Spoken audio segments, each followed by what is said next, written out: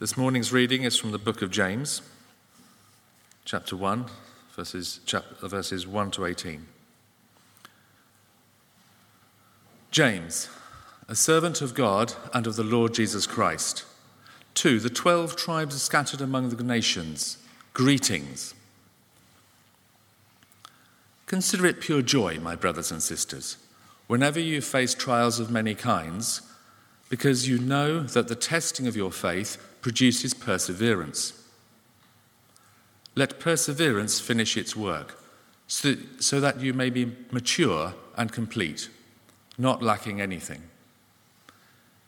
If any of you lacks wisdom, you should ask God, who gives generously to all without finding fault, and it will be given to you.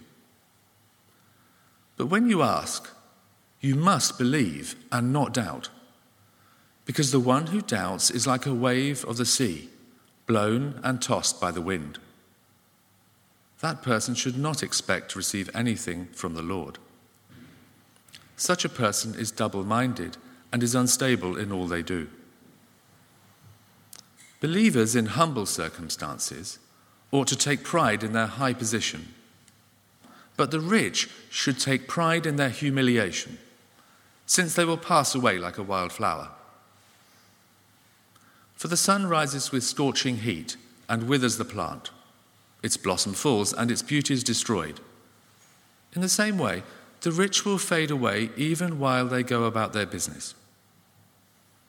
Blessed is the one who perseveres under trial, because, having stood the test, that person will receive the crown of life that the Lord has promised to those who love him.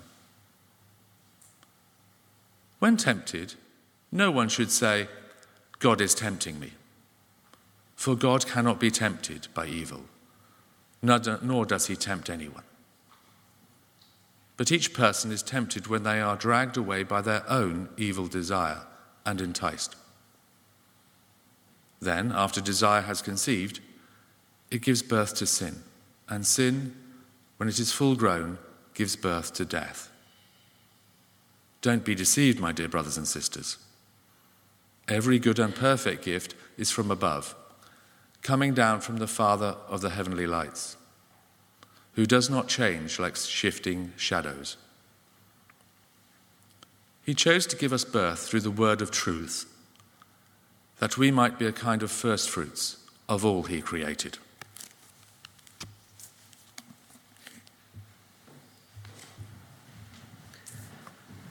I just pray for Chris as he brings the word to us this morning. Heavenly Father, pray that you be with Chris this morning as he unpacks these passages in James. Just be with him, bless him, and help him to be a blessing to us.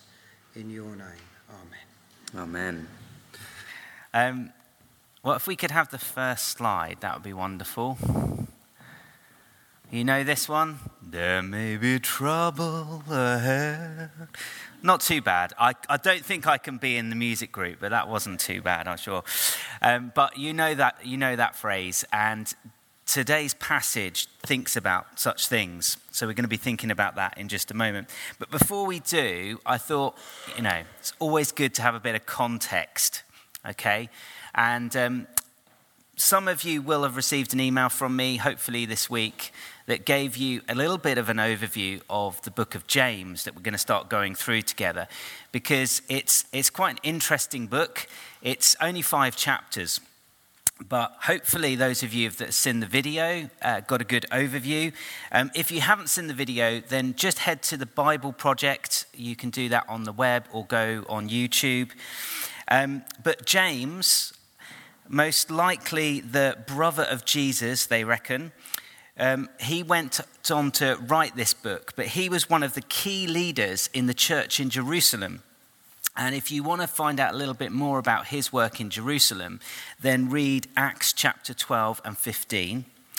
His letter today that we're going to be looking at through the next few months is aimed at the Jewish believers, those Jews that believed that Jesus was the Messiah that they had been hoping for and praying for all those years. We looked at the prophets, didn't we, as we entered Advent, and this is the promised Messiah that they'd all been hoping for. And a number of Jews believed that Jesus was that Messiah. Many didn't. But James is writing to those who did, and those that have been scattered across the known world because they've been persecuted for believing in this Jesus. Now, his letter concerns punchy wisdom to aid them in their walk with Jesus Christ. It's like a New Testament version of Proverbs. Okay, that's a good way of thinking of it. And it's influenced by the teachings of Jesus Christ, particularly his Sermon on the Mount, which you can see in Matthew chapter 5-7. And if you're reading James over the next few weeks and months as we look at this, read that as well, Matthew chapters 5-7, the Sermon on the Mount. Now, the Bible Project describes the book of James, and I like this quote. I think this is great. It sums it up beautifully. They describe the book of James as a beautifully crafted punch in the gut for those who want to follow Jesus. And if any of you have read the book of James, you'll know that rings true. James is a bit like a New Year's workout or a diet. None of us find it particularly enticing or easy or enjoyable, perhaps. But we all know we need it. So for me, the reason I wanted to start with James this year is because I believe James is a spiritual detox, okay, for the new year, to get us back on track with God and with each other. So if we can have our first slide. So we're going to be starting by thinking about trials. Now, James, as you may have guessed already from what you've heard, is quite a straight-talking kind of guy. He does not mince his words. And he makes the observation that we face trials of many kinds in life. Some expected, some unexpected, some brought on by our own foolishness, some inflicted on us by others. And so the list goes on. I don't know about you, but occasionally, I journal quite a bit because I got a lot going on in my head and I need to get it out and I need to work through it in prayer. But so many times I've looked back on my journals and I've gone, crikey, a lot happened in that week. Have you ever had that? Where you think, has that literally just happened in a week? Or even worse, sometimes a day, and you look back at the end of the day, I can't believe all the things that have just happened this week. The other week before Christmas, many of you know that we had a number of funerals before Christmas, and I had two just before the Christmas week, and lots of stuff has been going on for us this year. It's been quite a tough year, and I felt the intensity of it before Christmas. I was exhausted. And I went to the coffee shop with my journal to process some things before I carried on working my way through all the things that I had to do. And I was kind of like going, Lord, just help me. I'm feeling weak. I'm feeling vulnerable. I'm struggling. I'm tired. I just need you to step in and help me here. Anyway, I'm going home. I'm walking down the road here in Histon, okay? Just put that into context, here in Histon. And I'm just going across the crossing over by the business park, and I start to go across the pedestrian crossing, and I can see that there's a car screeching around the corner, and he starts to indicate towards coming in. But I'm thinking, well, surely it's my right of way. I'm on the zebra crossing. Here I go, and he didn't stop. In fact, he made a point of speeding up. And he screeched just behind me as I was walking across the zebra crossing. And I turned, and he just laid into me. He was calling me all things under the sun. He didn't like my response, which was to say, it's my right of way. And he was like, blah, blah, blah, it's not your right of way. And then he said to me, and I said, so what, you thought you'd make your point by speeding up even faster, did you? At which point he then said some words I can't say here this morning, and off he went. And I was walking home thinking, oh, Lord, that's not the encouragement I needed right now. You know, you've had those days, you've had those weeks, and you just think, oh, what is going on? So we're with James on this, aren't we? You know, we have experienced trials of many kinds. Many of us can recall right now the things that we're struggling with. We have our own battles and struggles. But then he goes on to talk about how we as Christians should respond to such trials in our lives. He says, my brothers and sisters, whenever you face trials of many kinds, consider it nothing but...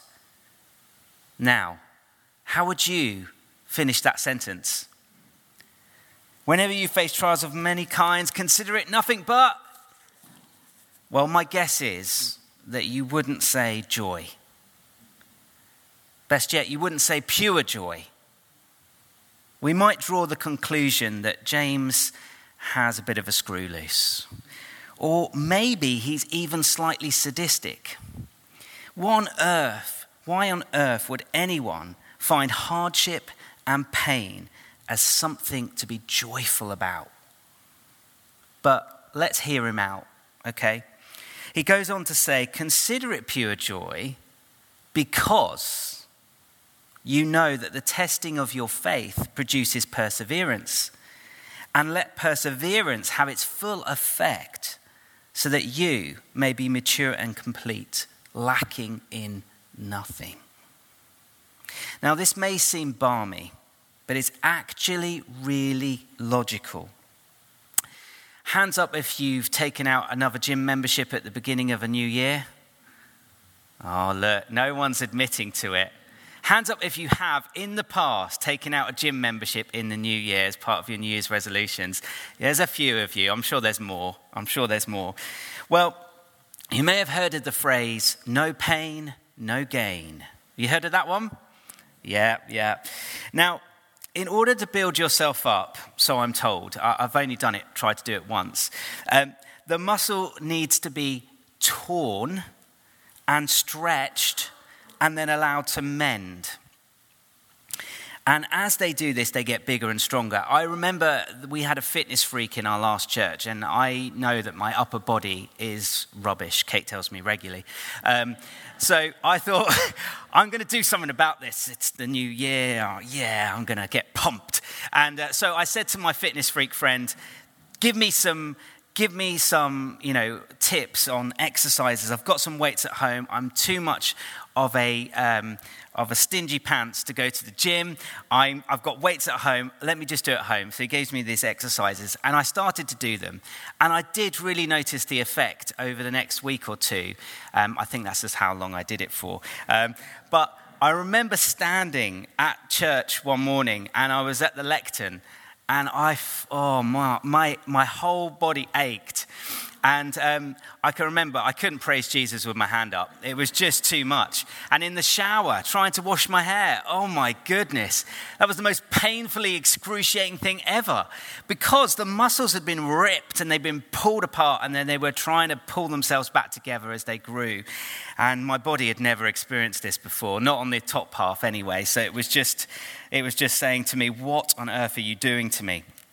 Now, precious metals, when they're put in the pressure of the furnace and purified, they're made stronger and purer and a greater worth.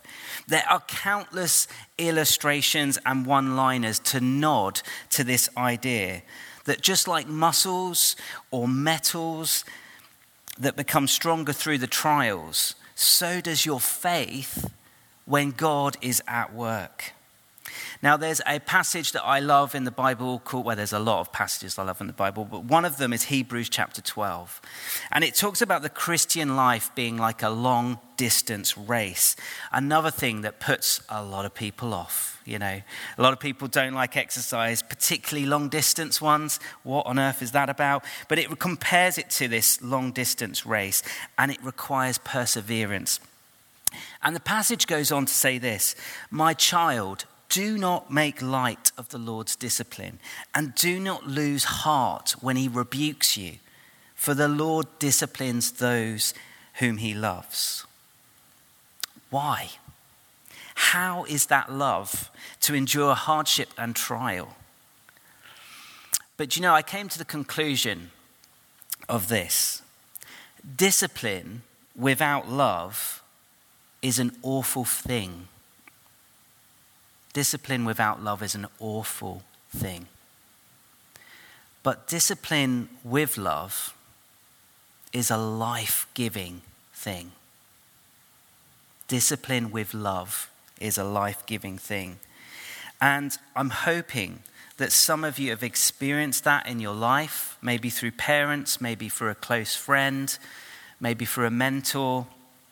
I hope that those of you that have children, despite the difficulties that happen and the tests and trials you face, I hope that you are parents that look to discipline out of love and not just frustration. I admit that sometimes I do try and discipline out of my frustration rather than out of love. And you know what? It never goes particularly well when I do. In fact, it makes it worse. The writer to the Hebrews goes on to say, God disciplines us for our good in order that we may share in his holiness, that we may become like him. When we follow Christ, we seek to become like him through his Holy Spirit working in us. And the Hebrew writer goes on to say, no discipline seems pleasant at the time, but painful. But later on, however, it produces a harvest of righteousness and peace for those who have been trained by it. You see, the testing of our faith through trials and temptations can make our faith stronger if we persevere with God's help, if we look to him and rely on him. And it's been wonderful to hear some of those testimonies this morning. And I know for a fact there are many, many more testimonies out there of God's faithfulness as we've looked to him. You know, some of us are still looking to him for the same thing we've been looking to him for years. But I just want to encourage you and remind you, like that song said earlier, that even when we don't see it or feel it, he is at work. You know, with less of us, you know, when we hit trials and temptations and struggles, sometimes there's less of our pride, there's less of our self-reliance, and there's more room for him to work in our vulnerability. I don't know if you've experienced that, but I certainly have. And as the Apostle Paul often said, when we suffer for the faith, we enter into Christ's suffering. And we also share, therefore, in his glory. And so James reminds us, take heart, turn to God, and remember who he is in such trials and temptations, which will come, and even more so when we seek to follow Jesus Christ. If we can just have the next slide, please. So this was a question, how do you view God? This was a question that is very much at the heart of James. And it's one we spent time thinking about in our preaching series, God Has a Name, last term. Now, A.W. Tozer, we reminded of from the last series, said that if you could extract from any person a complete answer to the question, what comes to mind when you think about God, we might predict with certainty the spiritual future of that person. Our view of God is really key in our ability to persevere in the life of faith. If you have a warped understanding of who God is, then your life will inevitably become warped, and you will lose heart, and you will give up. But as we've already heard from Hebrews and from Exodus 34 last term, God is a good Father who is, and you should be able to recite this off by heart now, compassionate and gracious, slow to anger, abounding in love and faithfulness, full of mercy and forgiveness, justice and righteousness. And he's a God who wants us to share in his holiness, in his abundance. Isn't that a wonderful thing? So when we face trials of any kind, we should look to God. James says, if any of you lacks wisdom, you should ask God, who gives generously to all without finding fault. James sees a God who gives generously. He doesn't see a stingy God who will only help us if we're good enough. No, he sees a good Father who gives ungrudgingly, freely, abundantly, even though we're not perfect or deserving. Now, if we don't see God in this way, then we're unlikely to look to him for help. And not just because of our British reserve, which often gets in the way, but because we don't think he wants to help us. Or perhaps we see the trials we endure as a punishment from him somehow. But remember what the Hebrew writer said. God disciplines us out of love, that we might become mature and complete, lacking in nothing. But in order for this to be realized, we need to persevere, and we need God's help for that. We need his wisdom. Wisdom not only to choose right from wrong, but wisdom to discern who God is and what he might be doing in all of this. How he might be shaping and molding us. Where he might be leading us to next. It's been my observation that those who have been through many trials and have clung to Jesus Christ for their dear life have ultimately come out stronger in their faith. There's a depth to their spirituality and their faith in God that isn't easily matched. It's not quickly won. It's hard won. And perhaps you're one of those people, or perhaps you know one of those people and you think, yeah, they've really been through it and yet they've clung on to God. They haven't had all the answers they'd hoped for, but they believe in God's goodness and they have held on to him the whole way through. And there's just a depth to them, a peace to them that I can't quite grasp. It's beautiful. James encourages us to be believers in God's character, in his love for us, to believe that when we ask for God's help, he will give it to us, just like a good father to their child. But there is a difference, isn't there, between what we need and what we want. Sometimes we don't get what we want because God actually knows what's best for us. But I do believe wholeheartedly that God gives us what we need. When we look to him, he gives us what we need. Having faith in God's character, believing that he loves us deeply and knows what we need, and that he's keen to give it to us when we look to him. We need to adopt this childlike posture of faith before our good Father. If not, our default is to doubt God's generous nature.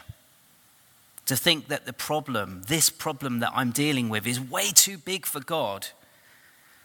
Or that I need to recite some magic prayer formula to unlock his help. Or perhaps you feel that, well, you're not good enough for God. Or he's not interested enough to answer your cry for help. But the trouble with all of these approaches is that the focus often lies on ourselves, or the enormity of our problems, or on the opinions of others. It's not on God's nature and character towards us. And James compares the person who doubts God's character with waves being blown and tossed about by the wind. Do you remember Peter on the waves? He did a very brave and courageous thing when he saw Jesus and he said, "Tell me to come to you and I will." And Jesus said, "Come." And so he gets out of the boat and he starts walking on the waves. And he was fine until he took his focus off Jesus and put them on the storm around him. We start to sink when we take our eyes off Jesus and put them on all the things that are going on around us, allowing the surrounding difficulties to overwhelm and consume us. And it's easily done. And Jesus still grabs our hand like he did with Peter, and he pulls us up. He may rebuke us and say, "Oh, ye of little faith," but he grabs our hand nonetheless, and he pulls us back up. You see, James goes on to say that such trials that we go through can often humble the proud, those who are self-righteous and self-sufficient, and raise up the lowly, those who have nothing but God.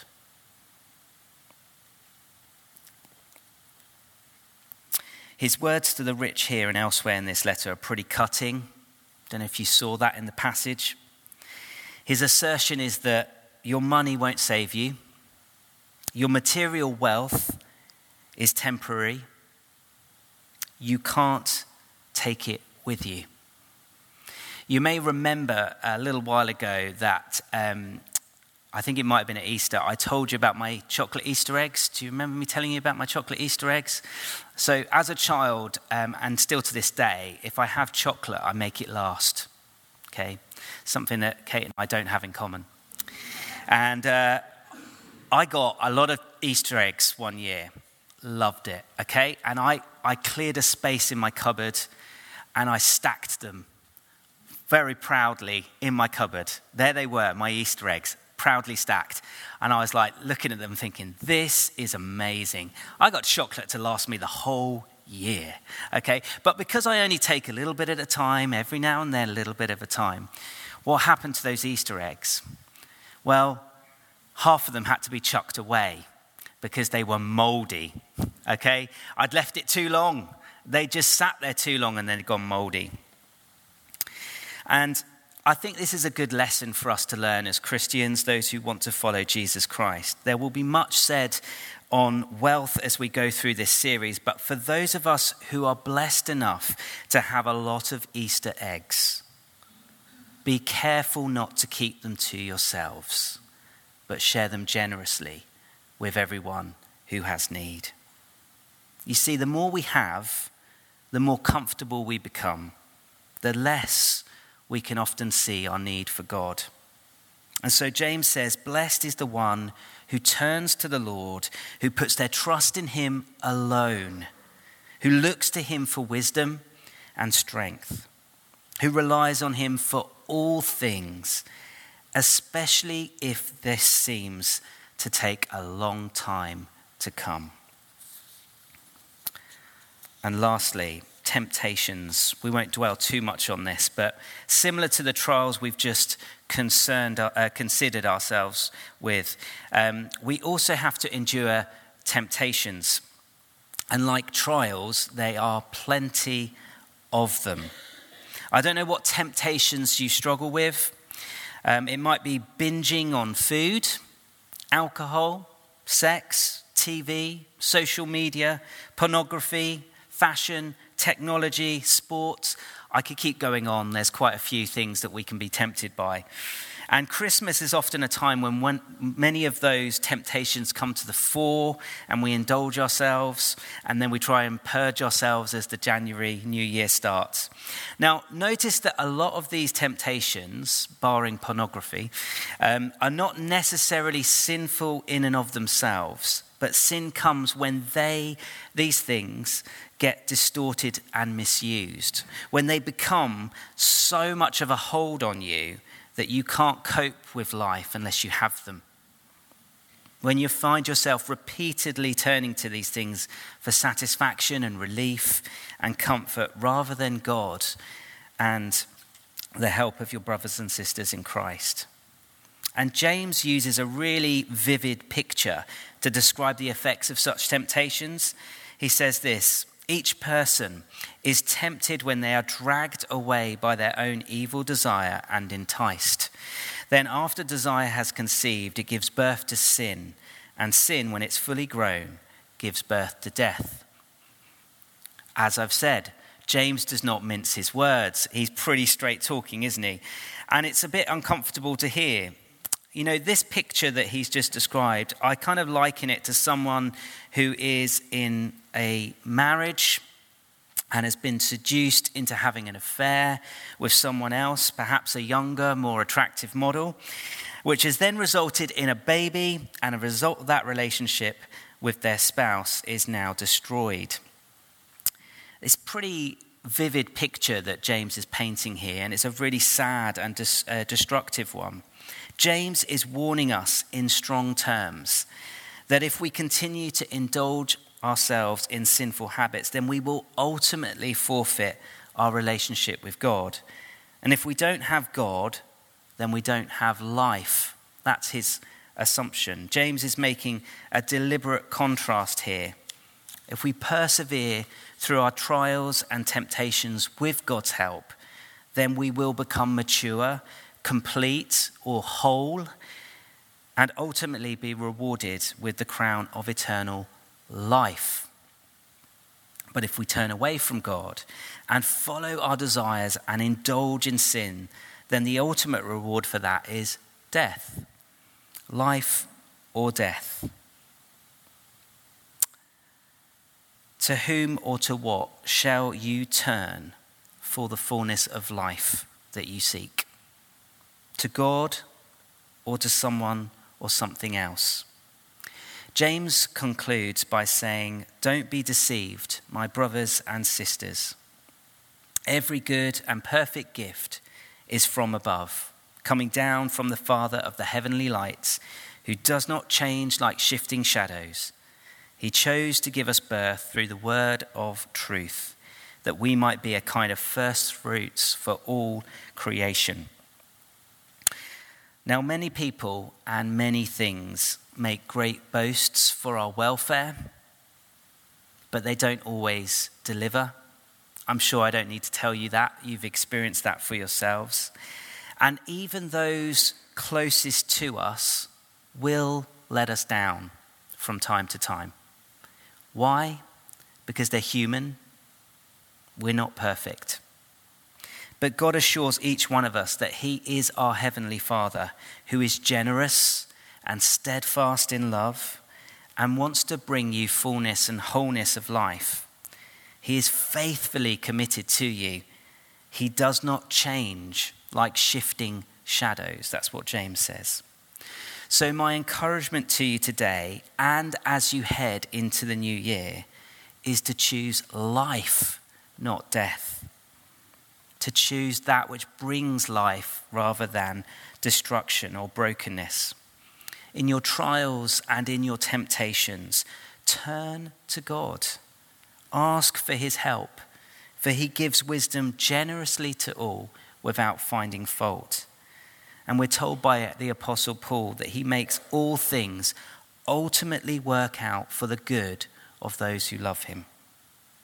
It's not self-reliance, it's God-reliance. It's not the easy road, but the narrow one. But if we walk in it, we will receive fullness of life, both now and forever. And as we persevere through trials and temptations, with his help, he not only makes us mature and complete in Jesus Christ, but we also become witnesses to those around us of what life is like when we trust in God, what his kingdom is like, and therefore we become a sign of what is to come fully one day soon. So let's pray together before we close.